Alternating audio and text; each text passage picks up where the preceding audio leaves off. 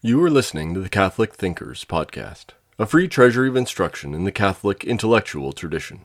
If you enjoy this lecture, please visit us at catholicthinkers.org/donate. Hello, my name is John Hittinger. I am a professor at the University of St. Thomas in Houston, Texas, and the founder and director of the John Paul II Forum. I wish to present to you an introduction to the thought of St. John Paul II through a study of his first encyclical entitled Redemptor Hominis, the Redeemer of Man. St. John Paul II, John Paul the Great, the 263rd successor to St. Peter. He had the third longest papacy in the history of the Church. He made 104 international trips visiting 129 countries, 876 cities. He wrote 14 encyclicals. He helped to bring down the Iron Curtain, a champion of the poor and tireless advocate of religious freedom. It's not hard to understand why he's considered great. Professor Duffy of the University of Cambridge wrote, "There is no mistaking his greatness. For years, the Catholic Church has been led by a colossus whose personal experience encompasses the deepest horrors of the 20th century, and who has proclaimed the gospel as he understands it, with the authority of his office and with his rare intelligence, high courage, and uncompromising integrity. No pope for centuries has had so direct an impact on human destinies, nor made such a mark on the Church he serves and governs." Pope John Paul II was not only a beloved saint and spiritual leader, but a man of singular accomplishments. And now that he's declared a saint, the measure is even greater for us to understand, because the world doesn't understand the saint. He's not declared a saint because he was great as the world judges greatness. But we could say he achieved such influence and greatness because he was a saint. His life was rooted in Christ, dedicated to Christ, transformed into Christ through prayer, suffering, and love. He taught what he lived. He lived what he taught, which is what returns us to this first encyclical, the Redeemer of Man. I would say this is his mission statement. His second encyclical on divine mercy provides his vision statement, but more on that in a future class. The central task of his pontificate was defined in this encyclical, to show the connection of the mystery of Christ and the dignity of the human person. The letter was issued in 1980, soon after he was elected Pope. Let's listen to his own words about the encyclical. "Everything I said in the encyclical I brought with me from Poland. Those thoughts had been maturing in me previously during my years of service as a priest and then as bishop. Christ wanted these calls of intellect and heart, these expressions of faith, hope, and charity to ring out in my new and universal ministry right from the beginning." End of quote. This statement reveals so much about the importance of this document, Redemptor Hominis. It stands as a central relay point, or tower, if you will, in the life of this great Pope and beloved saint. Those calls of intellect and heart, which defined and animated his priestly life. He amplifies this teaching for the hearing of the whole Church, indeed for the world at large. From the vantage point of this letter, Redemptor Hominis, we look forward to those achievements of his pontificate. He accomplished the mission given him. And we also have a vantage to look back to his life and service in his beloved Poland. This letter gives us an opportunity to see his life and work as a whole, even to catch some glimmer of that sanctity that characterized his life from an early age, and grew in intensity as service and suffering bore such fruit of divine love. To provide a context for and the themes to study in Redemptor Hominis, I propose that we consider the following alliterative aspects of the life of John Paul II. He was Polish, a man of prayer. He was a poet and a playwright. He was ordained a priest. He was a philosopher. He became a pope. He was influential in politics. They all seem to work together there. And first, we should consider his Polish roots. In Lesson 2, I will talk about his poetry and his love of the beautiful. In Session 3, his priesthood and his prayer. And in Lesson 4, his philosophy, to set us up to read this encyclical. But I would first like to share an anecdote concerning the one and only time I met this saint in person. It was prior to his election to the papacy. This encounter has led me to ponder for years, why would a Polish philosopher and poet become pope? In 1976, Cardinal Wojtyła visited the United States to attend the Eucharistic Congress in Philadelphia. He made a side trip to Washington, D.C., invited by my mentor, Jude Doherty. At the Catholic University of America, he gave a talk for the philosophy department. He was a professional philosopher, even though he was also the Cardinal Archbishop of Krakow. Karol Wojtyła was not well known in the United States, although he should have been. He was a major participant in the sessions of the Second Vatican Council. As Archbishop of Krakow, he took many courageous stands against communist aggression and oppression. Soon after his visit to the United States, when I met him, he claimed a major victory when he consecrated a church in the new town of Nowa Huta, where the communists had tried to exclude religious buildings. While we graduate students attended, perhaps because of the novelty of hearing a Polish prelate, but also the title of his talk, The Transcendence of the Person in Action in Man's Self-Teleology. That paper was later published with other papers for a conference in phenomenology held in France that same month. The talk was held in the large auditorium in Caldwell Hall on campus, fairly well attended. Those who attended were treated to a very sophisticated treatment of Kant and Aristotle. The Polish philosopher spoke with a strong and confident voice in a somewhat halting English, although he was well understood. We were all very impressed by his knowledge of Aristotle and his creative working of the tradition to incorporate and overcome the philosophy of Kant. After the talk at a reception, I was privileged to meet Cardinal Wojtyła. I was a young graduate student who had recently finished a semester-long study of the philosophy of Karl Marx. I approached the cardinal and introduced myself to this gracious man, but then blurted out, "Your Eminence, what do you think of the Marxist-Christian dialogue?" He took a moment to respond as a smile formed on his face, and he started to chuckle. He gently, if not wearily, said, "Ah, it's more like a monologue." Everybody laughed. This response had all the features that we would come to know in the life of Pope John Paul II. It was diplomatic, it was humorous, but it packed a punch. The graduate student learned his lesson, but while all the Catholic colleges and social justice groups were buzzing about liberation theology and Marxist-Christian dialogue, Cardinal Wojtyła spoke from first-hand experience of Marxism, a close study of its philosophy, and expressed an extreme wariness of such a rapprochement. The following day at lunch, a fellow graduate student said, "That man ought to be made pope." And I responded with these words, "Are you kidding? He's a philosopher and he's Polish. He'll never be pope." Of course, 2 years later, the Polish philosopher was made pope. And I've come to see that he was made pope, in great reason, because he was Polish and a philosopher.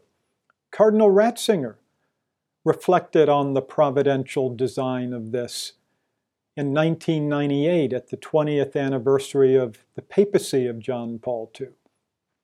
He said, quote, The crisis of post-conciliar theology is to a large extent the crisis of philosophical foundations. The form of philosophy presented in the theological schools was lacking in perceptual richness.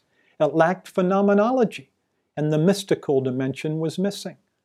And when his basic philosophical principles are unclear, theology finds the ground giving way beneath his feet, because it's no longer clear to what extent man truly understands reality and on what basis he can think and speak. So it seems to me it's a disposition of providence at this time that a philosopher has risen to the see of Peter, a man who does not simply take his philosophy from a textbook, but exerts the effort necessary to meet the challenge of reality and of man's quest in questioning. That's Cardinal Ratzinger from my beloved predecessor. And as for his Polishness, Cardinal Ratzinger said, young Wojtyła struggled with the problems of existence not in a private sphere, but surrounded by the flames of major historical events. He worked in a factory where he read a metaphysics textbook because his professors were arrested and sent to Auschwitz. Attending the seminary was an act of resistance. The questions of freedom, human dignity, rights, political responsibilities conferred by faith did not enter the thoughts of the young theologian as merely theoretical problems. Facing these was the very real and concrete necessity of that historical moment. And because Poland was at the intersection of the East and West, it had a clear destiny to play. And the Pope needed precisely this Polish heritage to take these cultures into account. This is Cardinal Ratzinger explaining the providential reasons why. The man who was a philosopher and from Poland, Cardinal Wojtyła, would be providentially prepared to confront the questions of the period following the Second Vatican Council. Now, John Paul II himself said that his central message, that of divine mercy, is the fruit of Polish suffering and sanctity. Quote, right from the beginning of my ministry in St. Peter's in Rome, I considered this message of divine mercy my special task. Providence assigned to me in this present situation of man, the church, and the world. It could be said that precisely this situation assigned that message to me as my task before God. Or again, he said, on the threshold of the third millennium, I come to entrust once more my Petrine ministry and say, Jesus, I trust in you. I took with me the message of divine mercy to the see of Peter, and which forms the image of this pontificate, he said at the shrine of divine mercy in Krakow. And then finally, about Sister Faustina, he said, it's by divine providence that this humble daughter of Poland was completely linked to the history of the 20th century, the century we have just left behind. It was between the First and Second World Wars that Christ entrusted to her his message of mercy. Those who remember and were witnesses to these events and the horrible sufferings caused for millions of people know well how necessary was the message of mercy Jesus told Sister Faustina. From the diary, humanity will not find peace until it turns trustfully to divine mercy. Thus, through the work of this Polish religious, John Paul II said, the message is linked to the 20th century, the last of the second millennium, and the bridge to the third. It's not a new message, but it's a gift of special enlightenment that helps us to relive the gospel of Easter more intensely and offer it as a ray of light to men and women of our time. End of quote. Redemptor hominis is about Christ and the message of mercy. Coming out of this Polish experience, I would like to say a few more words about the importance of Poland in the life and thought of John Paul II. First, Poland is a profoundly Catholic country. Its very founding in 966 coincides with its acceptance of the Christian faith. There is a deep Catholic culture in Poland.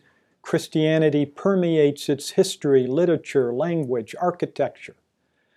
John Paul II would later praise Saint Cyril and Methodius in his fifth encyclical, I believe, for the striking role they played in the evangelization of the Slavic people and the model for the whole church on how to enculturate faith.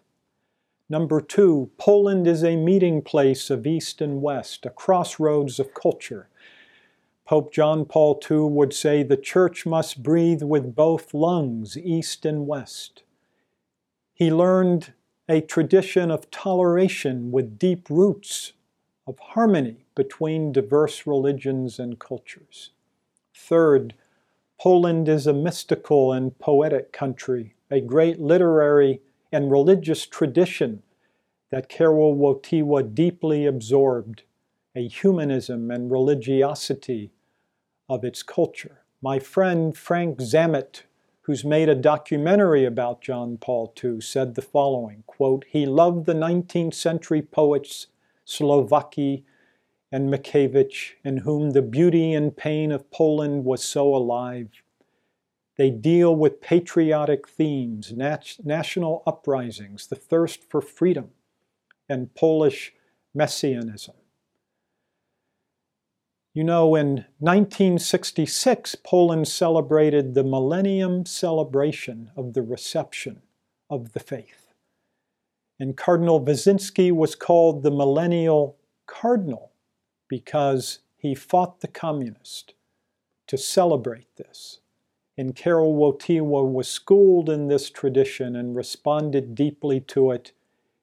And you know, Cardinal Wyszynski referred to John Paul as the millennial pope, that you will become pope and lead the church into the new millennium.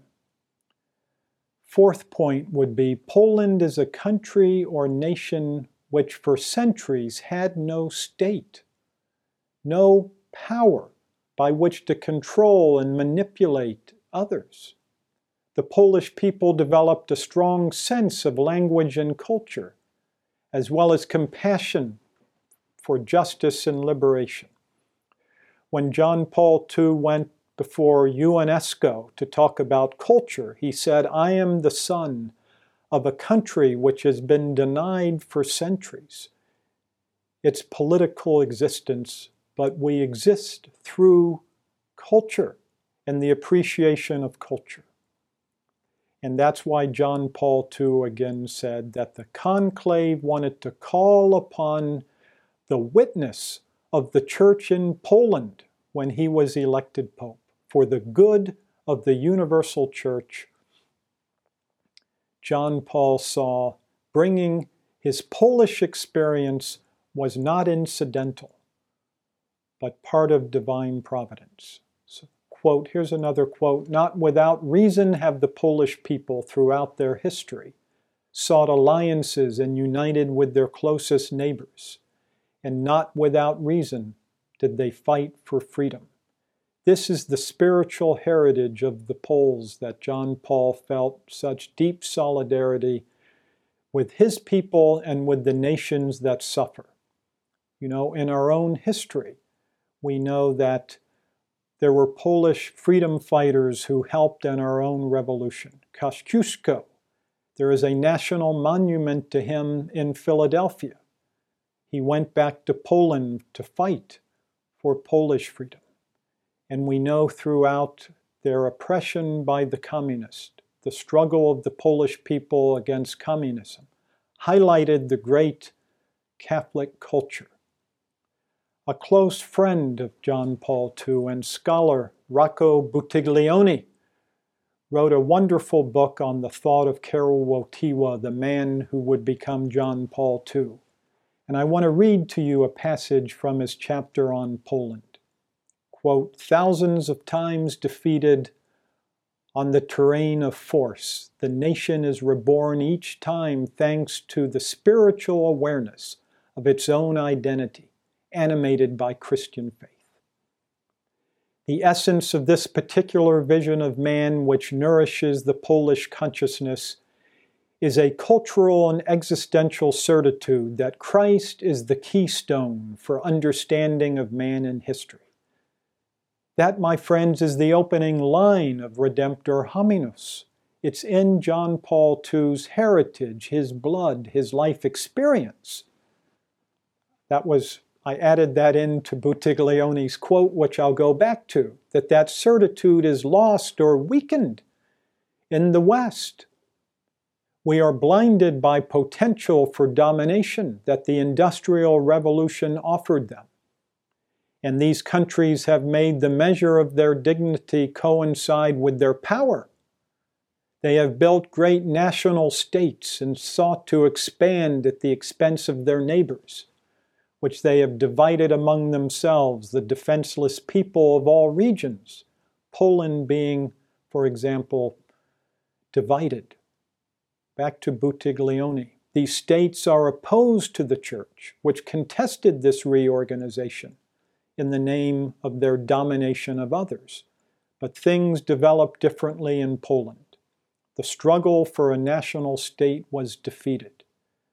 Two great rebellions of 1831 and 1863 did not succeed and were extinguished in blood.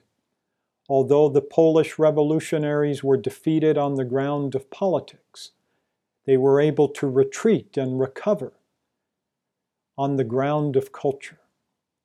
They had never broken with the church. They saw in the development of Christian consciousness of the people the most solid foundation of the national idea. In Poland, spiritual identity is constituted outside of the state, and even in an open struggle with existing states, by setting the force of the right of the individual and of the nation, which has its root and its defense in God, in their opposition to the right of force exercised by the most powerful in the world. End of a long quote by Rocco Buttiglione, which expresses so well the importance of Poland in John Paul II's ministry to the world, his defense of rights, his love of culture, the solid rootedness in the certitude of Jesus Christ. Now again, going back to Professor Duffy of Cambridge University, he made a statement to Frank Zamet that suffering is crucial for understanding John Paul at a personal level and also at a racial, ethnic, historical, and theological level. His personal life is one of enormous personal deprivation. The loss of his mother when he was very young. The loss of his brother, who was perhaps the person he was closest to in the world. And then when he was a young man, before he really shaped his own life choices, the loss of his father, whose piety had been crucial in shaping his own religion. But the Polish people for 200 years had been a victim people, partitioned between Germany and Russia, religiously oppressed, enslaved, abandoned by the world at the beginning of the Second World War. And that experience of desolation for him is part and parcel of the religious desolation of the East, a church which is a church of silence, cut off from the West. What he feels he has given the churches of the East a special vision, a special access to the gospel of the crucified. Personal suffering for him chimed in perfectly and became an image of this greater vocation. End of quote by Professor Duffy. And then fifth, I would add, Karol Wojtyła was born and raised during the miracle on the Vistula, the river that flows through the middle of Warsaw. Cardinal Józef Wojtyła, whose rise to the papacy signaled new hope for his nation, was born on the very day of the great modern reckoning for the Polish people, May 18, 1920, a day called the Polish Miracle. On that day, Marshal Józef Pilsudski struck a deciding blow in war against the Soviet Union and seized Kiev. It was Poland's first major military victory in over 2 centuries and set in motion events which briefly restored Poland's independence, the time of John Paul II's youth. Mindful of the nation's turning point, Karol's father gave his new son Pilsudski's middle name, Józef. Some have said he was named after Mary's self-sacrificing husband, but the confluence of history and religion go together. That's the significance of Poland. He belonged to a generation who breathed oppression and defeat in the air around them, but unlike their parents, they knew what freedom tasted like. Wojtyła was a great lover of freedom because he knew its worth. In 1976, Cardinal Wojtyła visited the Orchard Lake schools in Michigan. I later taught there and come to love the tradition of the Orchard Lake schools. This was before coming to Catholic U when I met him. He gave the following speech, showing the importance of Poland and Polonia as a way to see the crisis of the world today. He said, we are confronting the final confrontation between the church and the anti-church, of the gospel and the anti-gospel. We all realize it's not an easy matter, and a great deal depends upon the outcome on the Vistula. I think that Polonia is most aware of it, but other layers of American society are less enlightened in this respect, and just eliminate the problem from their sphere of interest. But Polonia, that is, the Polish people in America, share Poland's sentiments and feel the significance of the confrontation, that is, between communism and freedom, the church and totalitarianism, going on at the banks of the Vistula, a trial of our nation and the church, but a test of 2,000 years of culture and Christian civilization, with all of its consequences for human dignity, human rights, and rights of nations. As the number of people who understand the importance of this confrontation increase in Poland and America, we can look with greater trust towards the outcome of this confrontation. The Church has gone through many trials, as has the Polish nation, and emerged victorious, even at the cost of great sacrifice. You see that weight of Poland, John Paul II, suffered and bore much fruit, and that was brought to the papacy. It was during that visit to the United States he came to the Catholic University. He's right that few Americans understood this confrontation. I certainly did not understand these matters as a graduate student at Catholic University, nor did I hear many professors address the root crisis, certainly not as the Pope has addressed it, which is at the heart of this encyclical Redemptor Hominis. But this is why we needed the Polish Pope, because Poland was a fault line in which communism and Nazism both vied to dominate and exterminate the church. And the Poles heroically and single-handedly battled these barbaric and atheistic totalitarian forces and ultimately prevailed through faith, hope, and love. And John Paul II saw the West developing its own form of darkness and oppression, not in the same way as those totalitarian monsters, but a moral evil, political oppression of basic rights of life and religious freedom. So John Paul II saw the importance of the faith. I might also mention his devotion to Mary, he saw, as being in part due to the intercession of Mary. I mean, one could say in whole, I should actually say that, but through the grace of Christ, through the Blessed Mother. The victory, if it comes, will come through Mary, were the prophetic words of one of the Polish cardinals who died before the end of the war. And John Paul II said that those words were coming true. In 1920, that year that John Paul II was born, the Polish episcopate met at Jasna Gora, at Czestochowa, as the Bolshevik army was close at hand, and they proclaimed Mary Queen of Poland.